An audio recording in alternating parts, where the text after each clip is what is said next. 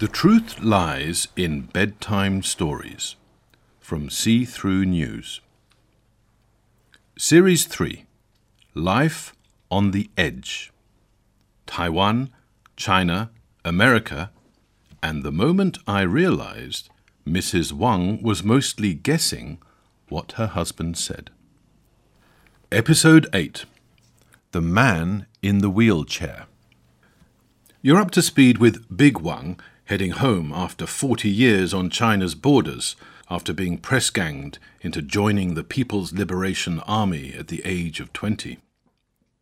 You're also up to date with Middle Wang, his 30 years in ship's galleys and 20 in Alabama's kitchens, following his traumatic departure from Big Chen Island at the age of 18.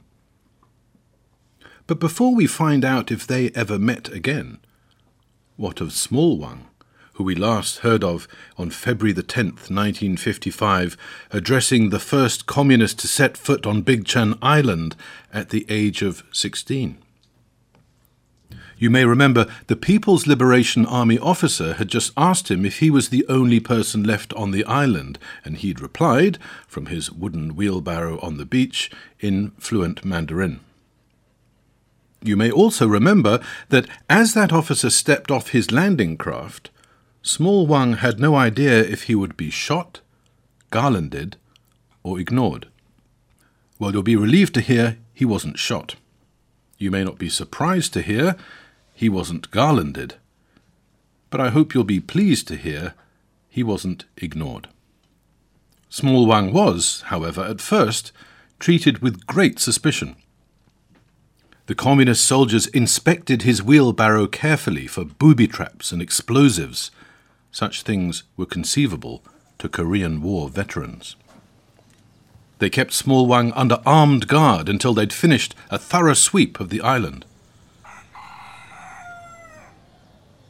As its soldiers made its way around Big Chen Island's every nook and cranny, the People's Liberation Army liberated peckish hens, hungry pigs, cows with full udders, but no other humans. The liberators found perfectly good breakfasts, smouldering fires and stoves. They even found valuable trophies, tools and trinkets left behind, at least anything that couldn't be fitted into a pocket. Aware of Big Chen Island's reputation as a haven for smugglers and pirates, the liberators looked for signs of recently disturbed earth near any dwellings, or recently removed floorboards or panels inside them. Maybe it had been too well concealed, but there was no hastily hidden treasure to be found. All this came as a total surprise. The troops and sailors had been told they'd be liberating 18,000 oppressed fishermen and peasants from tyranny. The younger recruits had expected this to mean arriving at beaches filled with cheering locals. More experienced veterans thought they might encounter some guerrilla resistance. But none of the liberating army soldiers and navy sailors imagined they'd be greeted by a 16-year-old paraplegic in a wheelbarrow and no one else. They had, of course, seen the furious activity of the US Navy fleet in their binoculars, but not close enough to see its purpose. They'd planned for some kind of naval phony war with the US Navy. PLA military strategists, familiar with American doctrine from the Korean War, had warned them to prepare for some kind of show of defiance by the nationalists and their American capitalist running dogs. That's why the liberating fleet had steamed so slowly, sending up only slender tendrils of smoke from their funnels as they approached the Big Chen Island archipelago. Chairman Mao, after all, had specified only a date for Big Chen Island's liberation, not a time. They were in no hurry. Their task was to liberate, not to engage in unnecessary direct military conflict with the world's biggest nuclear superpower. The Army and Navy officers, peering through their binoculars, had interpreted all those American boats and planes and helicopters as bit players in some kind of Cold War theatre, a final act of defiance. Given the inevitability of their victory, the communists were more than happy to bide their time. They set their engines to dead slow to watch the show, ready to crank them up to full steam ahead the moment it was over. Now, had the US Navy commander of Operation Pullback known this, he may not have issued his order for immediate retreat. Had he not issued this order, that last US sailor pushing off the last US landing craft may not have been quite so panicked. Had he not been quite so panicked, he might have been able to help Middle Wang lift Small Wang safely aboard. But he didn't. He was, and will never know. This is what happens in conflict, even when the war is cold. Imperfect information, seat-of-the-pants decisions, bluff and counter-bluff. The fates of individuals and entire nations rest on thousands of domino-effect split-second judgments. Soldiers are told to expect the unexpected, but once they landed on Big Chen Island, what these soldiers discovered was not a scenario for which they'd strategized. Great mounds of provisions, intended to impress and win the hearts and minds of the grateful proletariat, had been rapidly deployed. Having found the island heartless and mindless, these now lay along the sand, a row of beached whales. The sapper units which had sprinted off to sweep the island now ambled back, reporting not a single booby trap, bunker or bolt hole.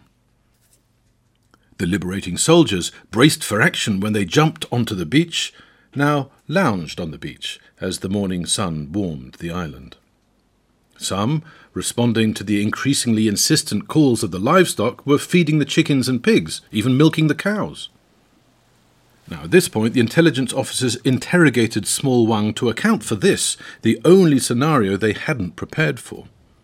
At first, their tone was aggressive and suspicious. Small Wang simply described what he'd seen, accurately and frankly.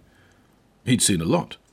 His descriptions were very accurate, so before long his questioners conceded his frankness too. Interrogation gave way to conversation, and soon to admiration of this 16-year-old paralyzed kid in the wheelbarrow who spoke such clear Mandarin. They asked Small Wang about hiding places of smuggled goods and pirate booty, but with the same candour and sincerity he replied he knew nothing about that kind of thing. A few days later, nearly 2,000 kilometres to the north, in the heart of the capital Beijing, in the main bedroom at Zhongnanhai, the former Forbidden City home of the emperor, piles of books of classical Chinese literature and history were temporarily removed from the enormous bed where the chairman now spent most of his time. A map of the East China coastline was spread out on the wrinkled bedsheets, a briefing delivered. Officials waited for the chairman's decision. Chairman Mao nodded solemnly, rolled over to the map, and prodded a pudgy index finger at a particular village before dismissing the officials and calling for a massage. Spectacular consequences of casual finger-pointing are among the perks of dictatorship. A few weeks later, the entire population of the mainland village on which his pudgy finger had landed and all their worldly goods were transplanted to Big Chen Island. Big Chen Island's new residents soon found themselves relying on its only remaining resident as they made their lives in their new home. From his wooden wheelbarrow, soon upgraded to a proper wheelchair, the Oracle of Big Chen Island would tell them which crops would thrive and where to plant them, where the weather came from and what to look out for, where the squid mate, where the sharks lurk, where the crabs hide. One by one, the new islanders would call by to consult Big Chen Island's mobile library.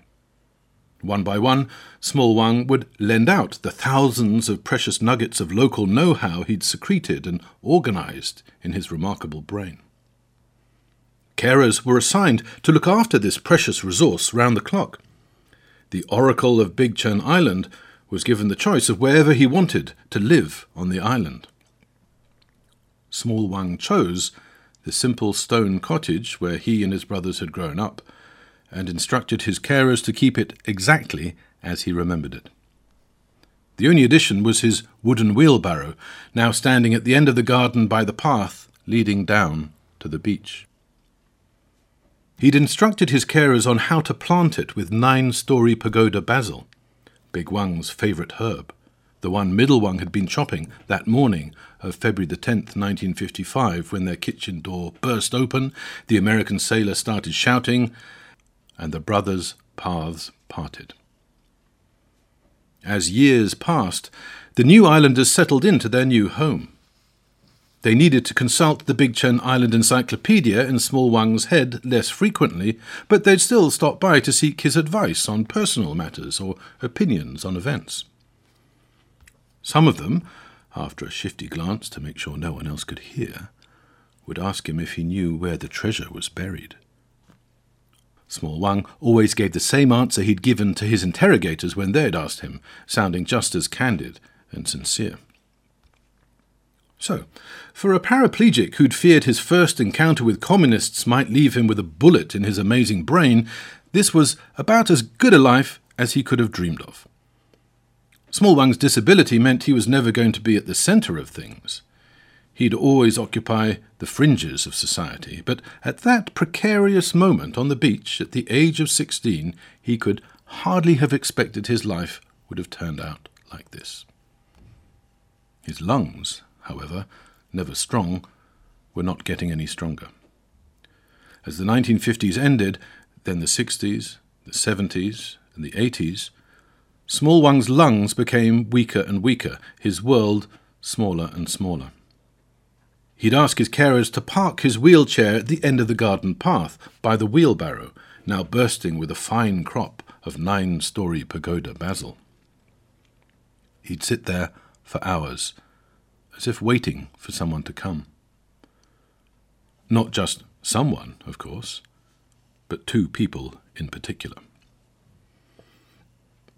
In Episode 9, Return to Big Chen Island 1, we find out if Small Wang ever did see either of those 2 particular people before he died.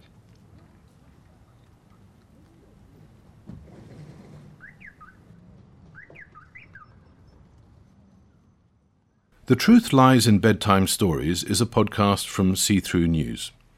See-Through News is a not-for-profit social media network with the goal of speeding up carbon drawdown by helping the inactive become active. Life on the Edge was written, narrated and produced by Sternwriter. Audio production by Rupert Kirkham. Thank you for listening.